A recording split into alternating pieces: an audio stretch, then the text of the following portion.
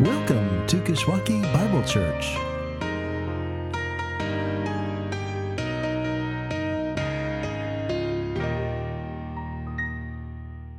Morning. It's good to be with you to celebrate the birth of our Savior. Thankful to be here for that. And the hope is that for those here today, for those of us here today, that despite all that has to take place between now and tomorrow, and for some of us that's a lot that needs to take place between now and tomorrow, that we would remember, though, that the anticipation of tomorrow is not about the gifts under the tree, but about the one who was born under the star. Born to die so we wouldn't have to, at the end, be under the wrath of the God we once turned away from.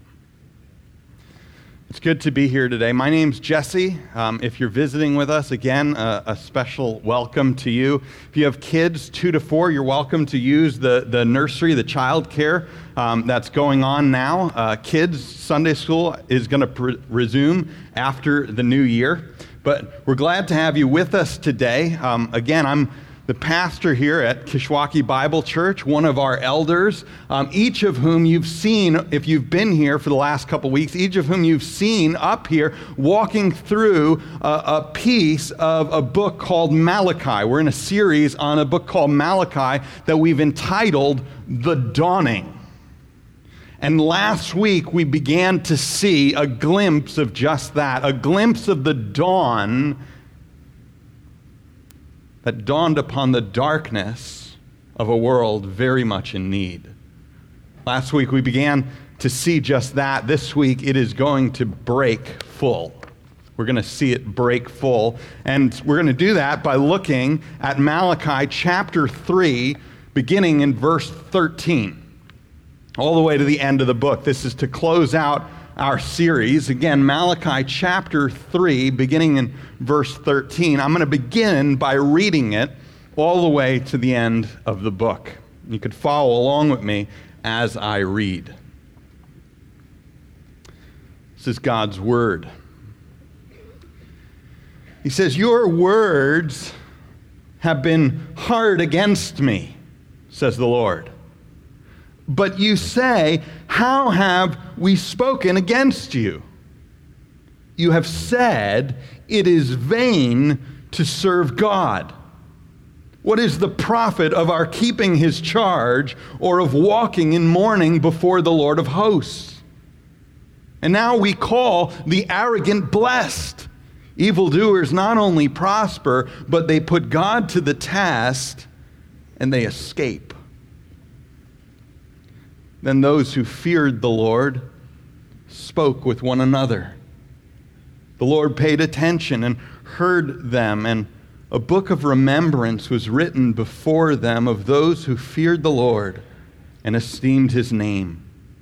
They shall be mine, says the Lord of hosts, in the day when I make up my treasured possession, and I will spare them as a man spares his son who serves him.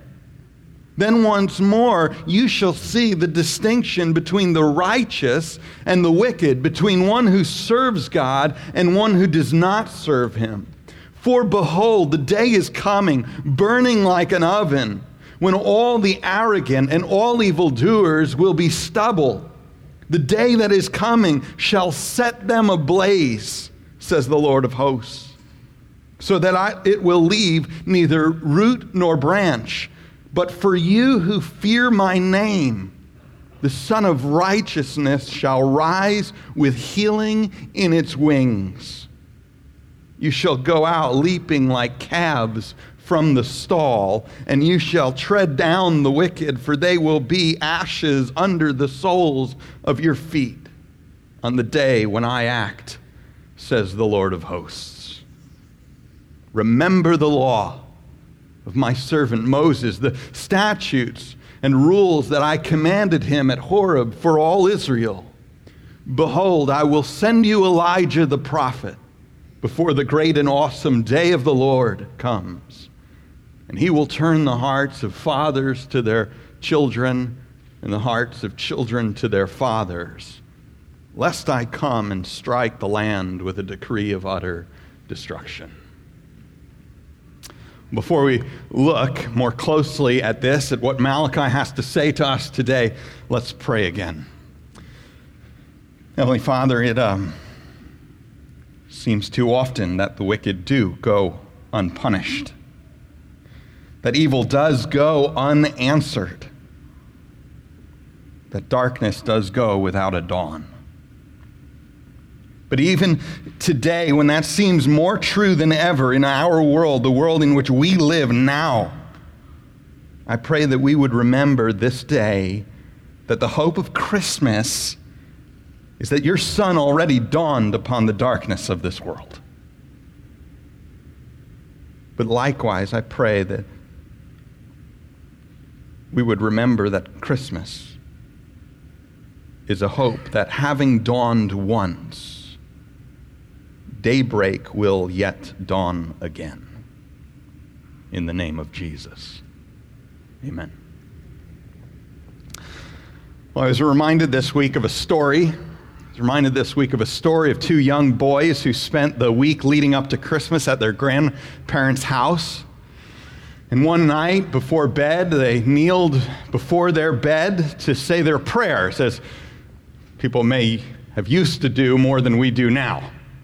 Kneeled before their bed to say their prayers, and the younger of the two began, "Oh God, I pray for a new bike. Oh God, I pray for a new video game system. Oh God, and I want you to know I really, really need a new basketball and soccer ball and football," and peeked over at his brother. His brother looked back. Said, "What are you doing? He's not deaf." The younger boy looked back and said, "I know, but Grandma is."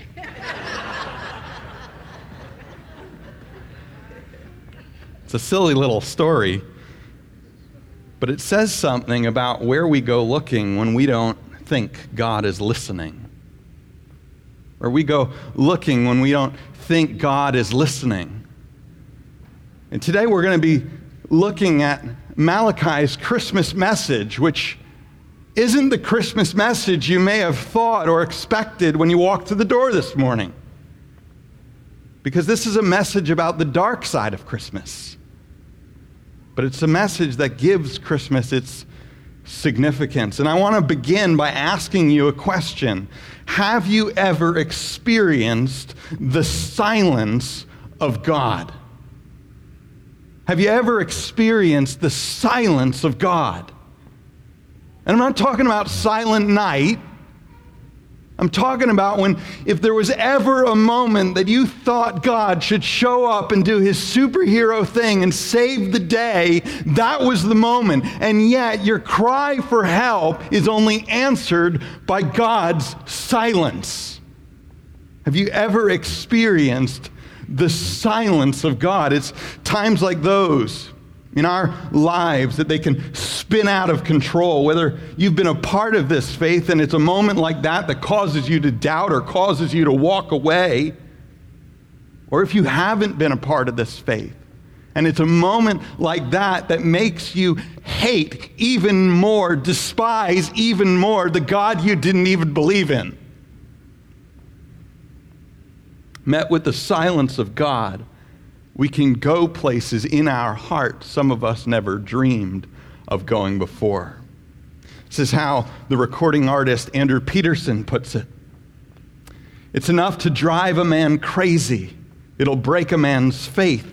It's enough to make him wonder if he's ever been sane. When he's bleeding for comfort from thy staff and thy rod, and heaven's only answer is the silence of God.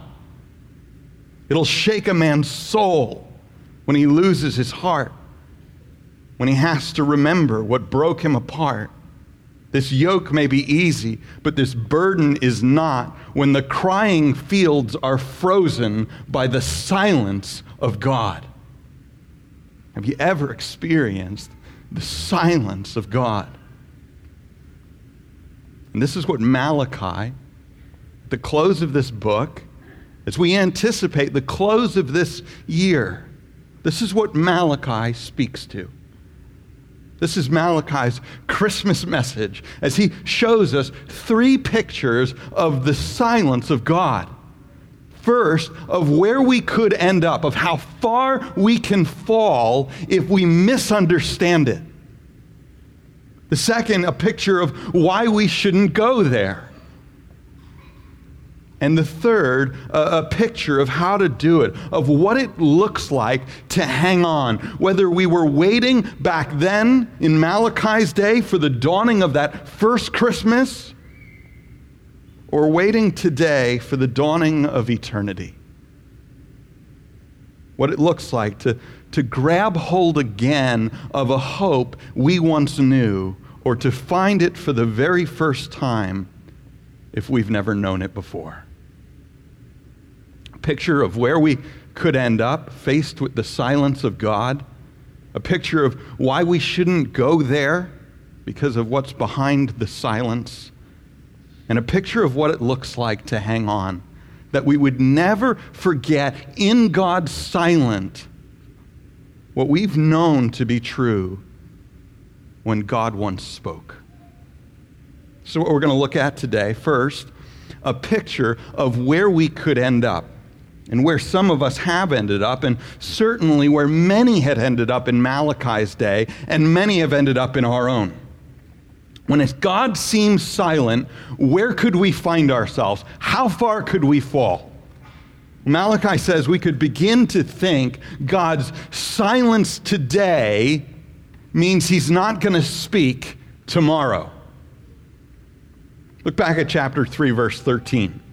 It says, "Your words have been hard against me, says the Lord. But you say, how have we spoken against you? You have said it is vain to serve God. It is meaningless when I've called you back to myself and promised to make a way back to myself for all those who turn back to myself.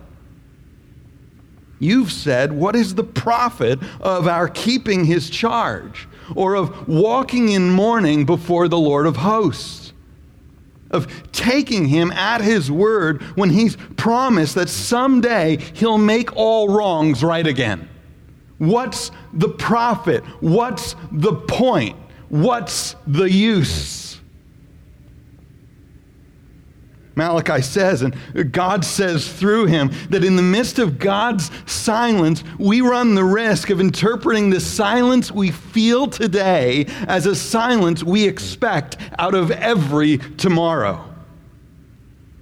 We risk washing away the promise that one day God will speak, and eventually we risk washing away the possibility even that he can.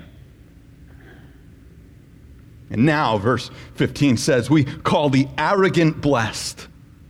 That it's better to cry out to grandma for stuff that we don't need than to cry out to God for the stuff we do.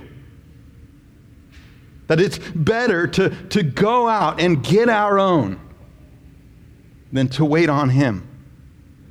To write our own rules than to bother playing by his. We call the arrogant blessed. That evildoers not only prosper, they put God to the test and they escape.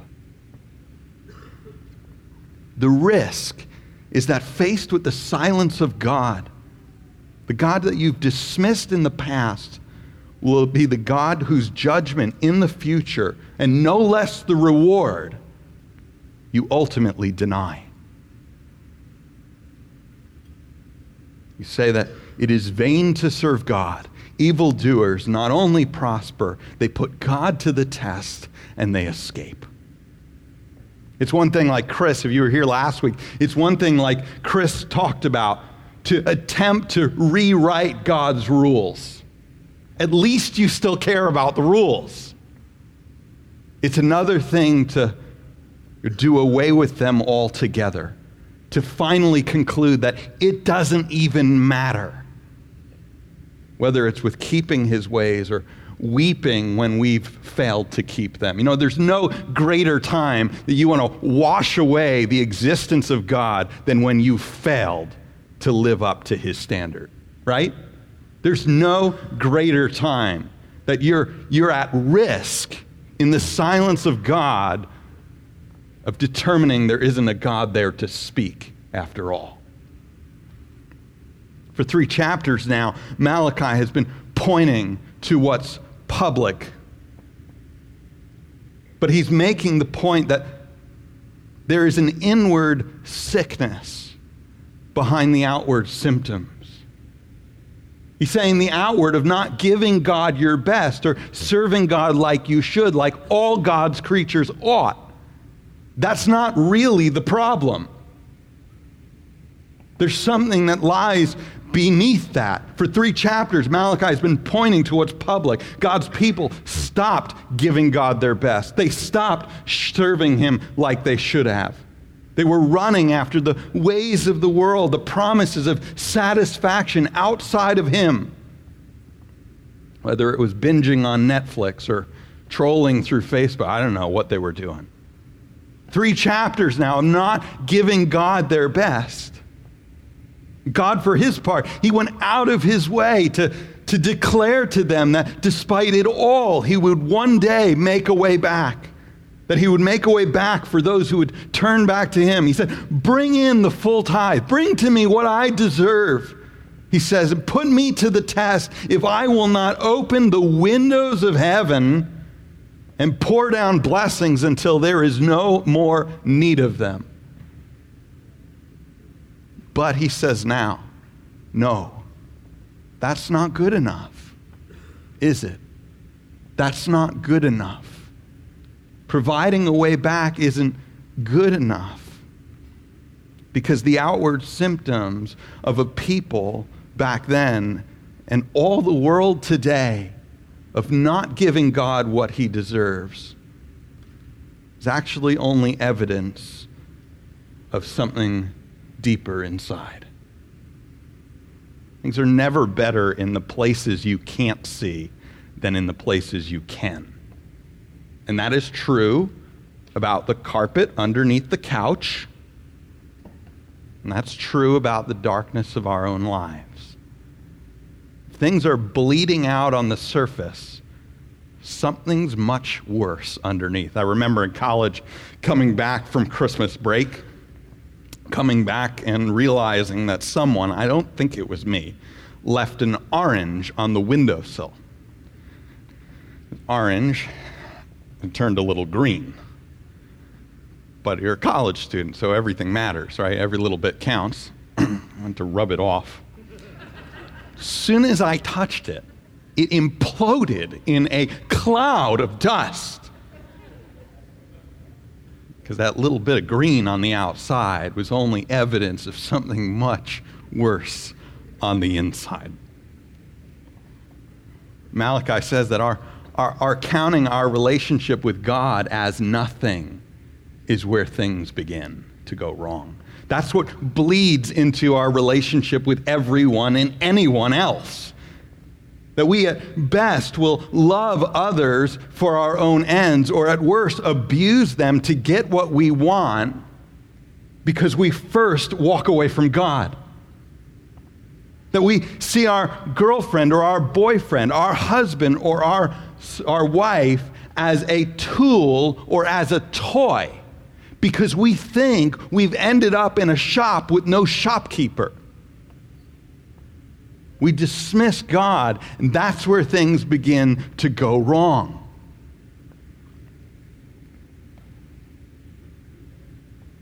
Maybe studying now, finally on break. But your studies become merely a way of gaining power rather than a way that they should have been. Why universities were established in the first place in the Western world, a way of getting to know God. Now it's only a means for gaining power, only to be used for other people if it serves you somehow. Why? Because you first concluded that God's silence implies at best his indifference or at worst his absence. This is where we end up. This is where you could end up in our world, in our broken world, if you misinterpret the silence. Because in the silence of history, at some point, the God we don't see becomes the God we don't believe in. We swallow the taunt of the new atheists, if you've read any of their material. Meaningless, meaningless, all is meaningless, a chasing after the wind, even serving God. And really, it's not about ending up there at all.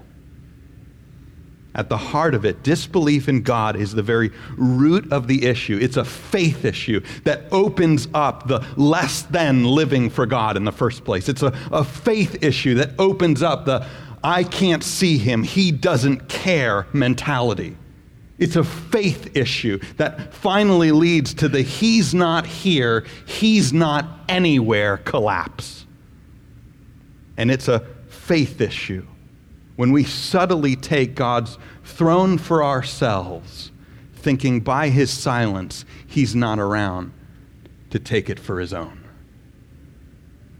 That's where each of us can end up faced with the silence of God. And maybe you've slipped there even this Christmas season. Christmas can be dark. There's great things if you're sitting here under 12 years old.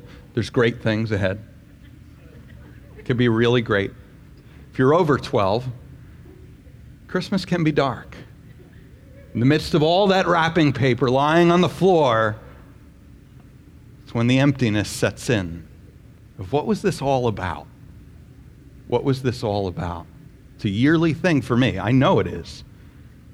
I'm the pastor of a church. I can imagine it's a yearly thing for many of us. You slip into, maybe you've slipped there even now, or maybe that's where you're starting off.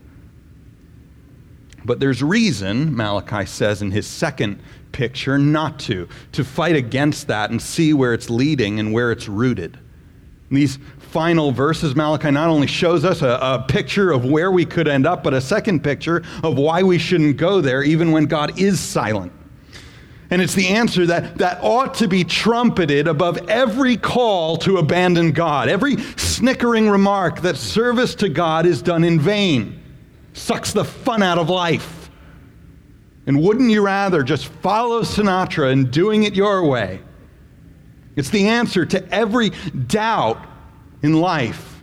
Every moment we question whether God cares or whether he's even there to care. Yes, life is hard. Suffering is real. And I have waging a war within me the desire to go after my own ends and fulfill my every whim, especially after I've already fallen short. Never more a time to wash away God. There's no more moment, except if it isn't just a story. If it isn't just a fairy tale. We think we can judge God on the state of our world today. But what if he's not done? What if the story isn't over? We think following God who's called for my allegiance and for me to die to myself is an utter waste of time. But what if he's real? And what if he's scheduled the day and slated the hour when he will call all things to account? What if the story isn't over? Could you imagine what Frank Sinatra would do? Imagine the song sung on a very different stage. Here's what Frank Sinatra sings. He sings, "And now, the end is clear. And so I face the final curtain. My friend, I'll say it clear. I'll state my case of which I'm certain. I've lived a life that's full. I've traveled each and every highway, but much more than this, I did it my way." Sung on a very different stage that will make for a very tragic performance if the story's not done. and we have to stand before our Maker. This is Malachi's second picture. It's the first time in Malachi's book that actually in the middle of this dispute, back and forth with God's people, it's the first time that God actually doesn't speak. Malachi just sees it because God's done arguing. At that point, the conversation will be closed. Malachi simply sees in 3:16 that those who feared the Lord spoke with one another. Those who did not see in the silence of God his unwillingness or inability to speak. And it says the Lord paid attention and heard them because he does care and he is present. And a book of remembrance was written, it says, so sure, so certain, and kept by God that it was written before him of those who feared the Lord and esteemed his name, who had God and God's plans and God's purposes as the guiding principle of their lives. A book of remembrance was written, and this is what God says to them: they shall be mine, says the Lord of hosts, in the day when I make up my treasured possession. And I will spare them as a man spares his son who serves him. Not because they deserve it, but because like a son who would serve me, I will treat them. Amazing twist of history that it was actually eventually on behalf of his son that he did it. And then once more you shall see the distinction between the righteous and the wicked. You say there's none. You assume there's none. You interpret my silence as if there's none. But you will see between the one who serves God and one who does not serve him. This is the reason to hang on. Because behind the silence is a God who one day will speak again. A God who hears today and will speak tomorrow. For behold, God says, the day is coming, burning like an oven, when all the arrogant and all evildoers will be stubble. The day that is coming shall set them ablaze, says the Lord of hosts, so that it will leave them neither root nor branch. But for you who fear my name, the Son of Righteousness shall rise, the dawning, with healing in its wings. And you shall go out leaping like calves from the stall. And you shall tread down the wicked, for they will be ashes under the soles of your feet on the day when I act. Tread or be tread upon. That's the picture. That when God one day speaks, you will tread or be tread upon. That justice will come. That this world will be held to account. There's a story written about a marshwiggle named Puddleglum. Some of you will know the story. Marshwiggle named Puddleglum, two of his companions who find themselves trapped in an underground world in the clutches of an evil sorceress, and she's put them under a trance of sorts and is trying to persuade them that all of what they knew of the overworld is false, and that their belief in even the sun is a fabrication of their own imagination. And with a last-ditch effort to escape her influence, this marshwiggle named Puddleglum fights to get these last words out.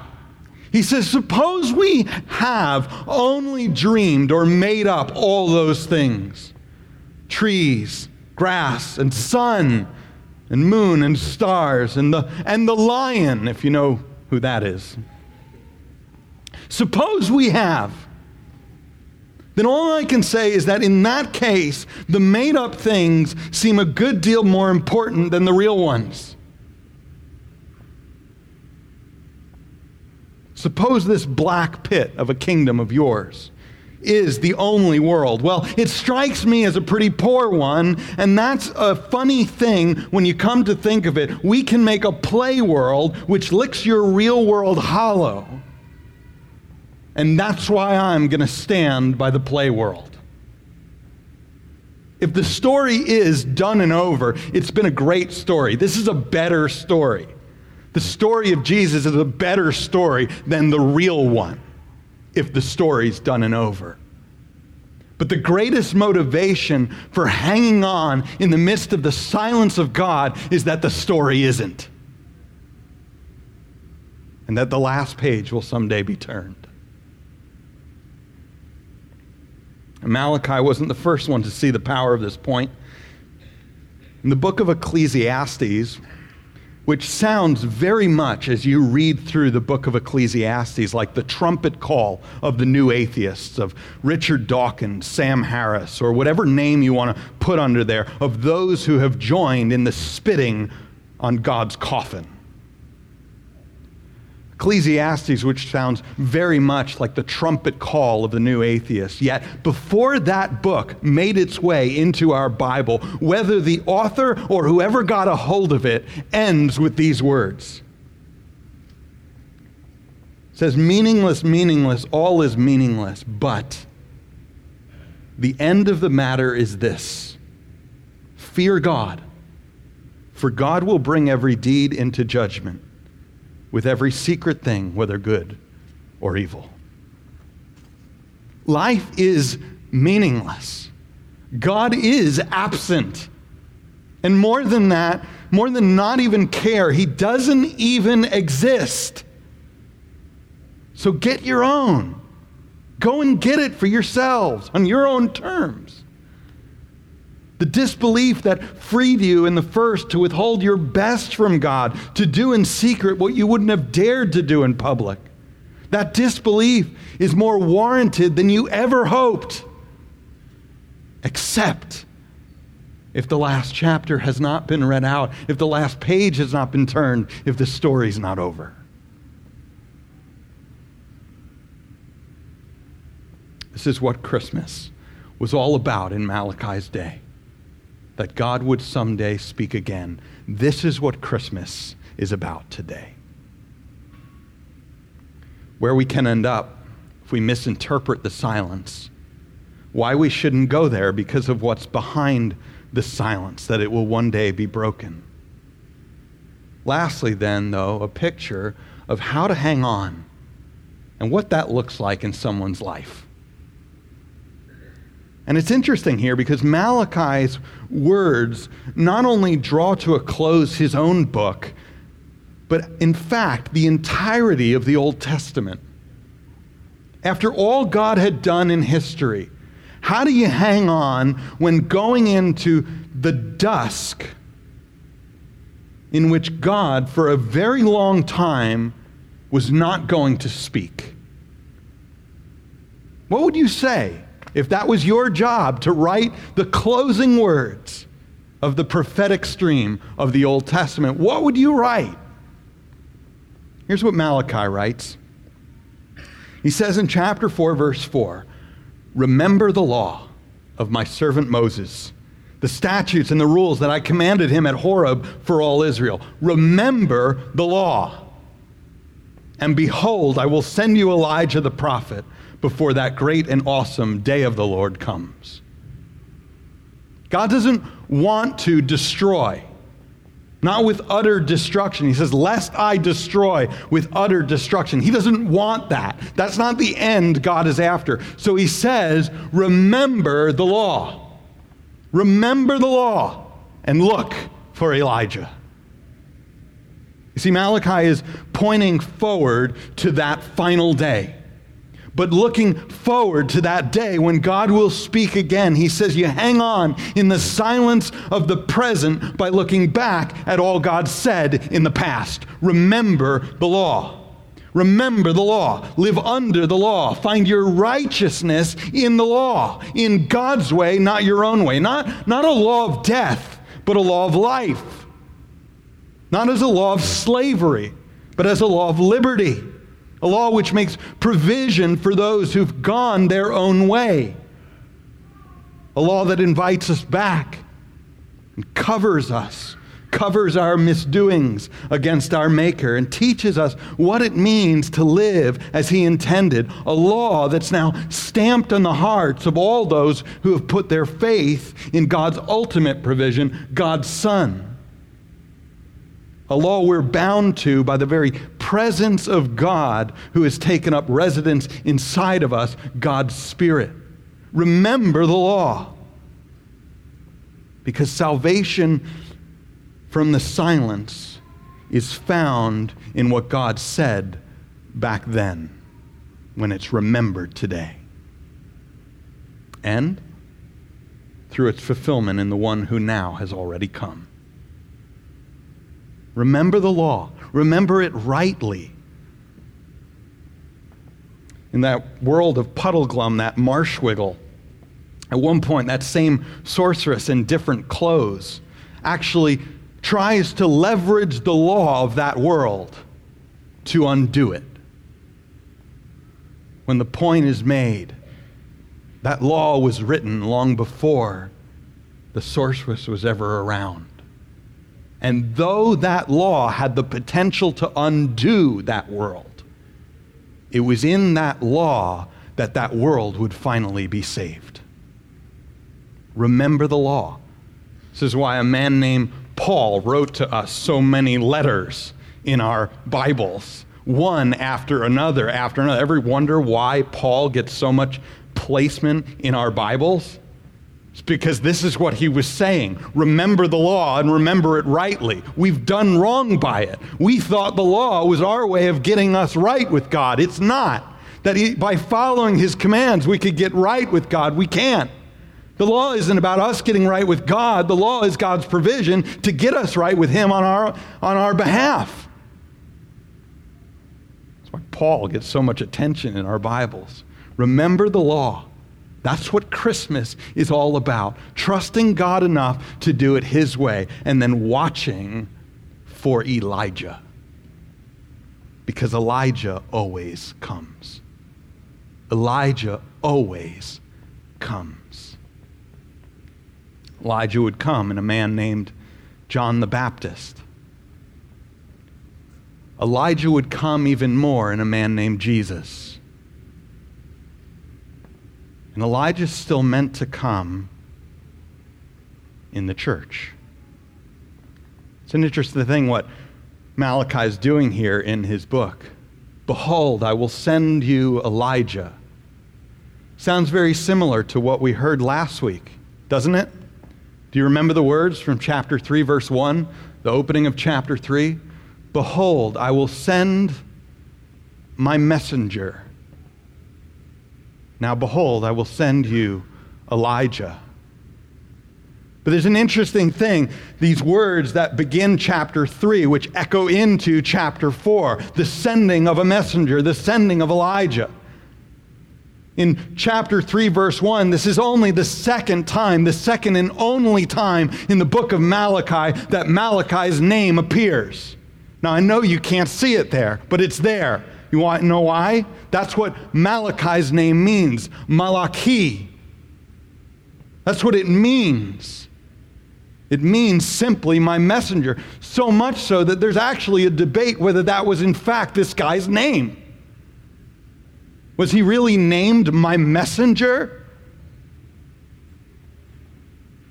But one way or another, it's interesting because he's writing himself in to his own story. Behold, my messenger will come, one who points back to what I said before and points forward to what I will say again. Malachi did it himself. He was the answer to his own prophecy. And so too was John the Baptist. And so too was Jesus. But the question this side of that first Christmas is who will stand up and be God's Malachi again?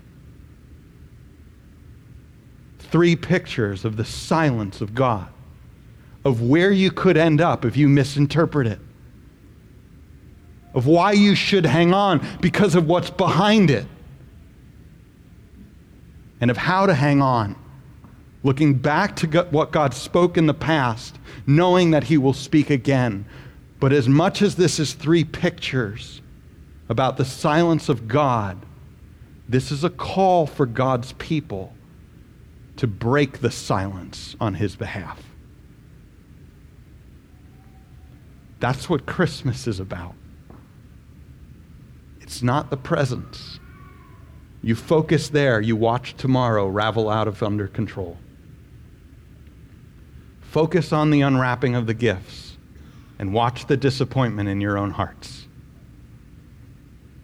Christmas is about a message that was foretold long ago. Remember the law. A message that was told again in the days of Jesus. And a message we're to take up on his behalf. Let me encourage you then in three ways. First, let me encourage you to take a long look at your own life. In what ways have you fallen across that line from just dismissing God to ultimately denying that he's even there? Remember, Malachi always says, the public is merely evidence of the private. And the private is only a picture of the personal. So if something's going wrong in life and you find yourself stumbling in life, ask yourself, where is it going wrong to begin with? In what ways have you begun to deny a God you've begun to dismiss? Take a look at your life. Christmas is a good time to do that. But second, as you're looking at your life, let me encourage you to look back at when God's spoken before. For us this side of Christmas, the Christmas story is not a bad place to begin. Amidst all of tomorrow and what tomorrow will bring, let me encourage you to turn back to the Christmas story. Kath's parents are here. We'll sit tomorrow, as we do every Christmas we happen to have together, and Kath's dad will read out the story from Luke 2. It'll be part of our day, the rhythm of centering us again from the presents to the gift that ultimately matters most. Let me encourage you to do that. Or maybe round the table before dinner is served. Look back at John 1. I'm going to jump into that in the new year, but now's as good a time as ever. And look at where God spoke most definitively when he spoke in his Son, the Word made flesh. Look at your life. Look back at where God has spoken before. Let me encourage you lastly, though, think of the year ahead and what it would look like if you were to step into Malachi's shoes. This is ultimately the call of this prophet, for God's people to stand up and be God's prophets themselves. Not saying whatever you want. There's a lot of those prophets around. Not that. But declaring again the things of God that he spoke before as you look forward and point forward to him speaking once more. What would it look like to you to be the Malachi? Who will be God's Malachi in the days ahead? Let me pray.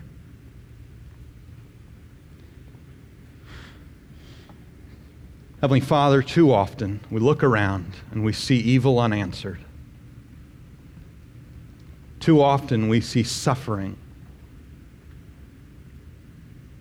that goes unanswered. Too much we look at our own lives and we forget that you have answered, that you will answer again. I pray this Christmas, even today, even tomorrow, that we would know what you've said more than ever before, that you spoke, that we would remember the law and remember it rightly, but that we would remember most Jesus who fulfilled it on our behalf, and that we would look forward to the day you will make all things right when he comes again and you speak once more. In the name of Jesus, I pray. Amen.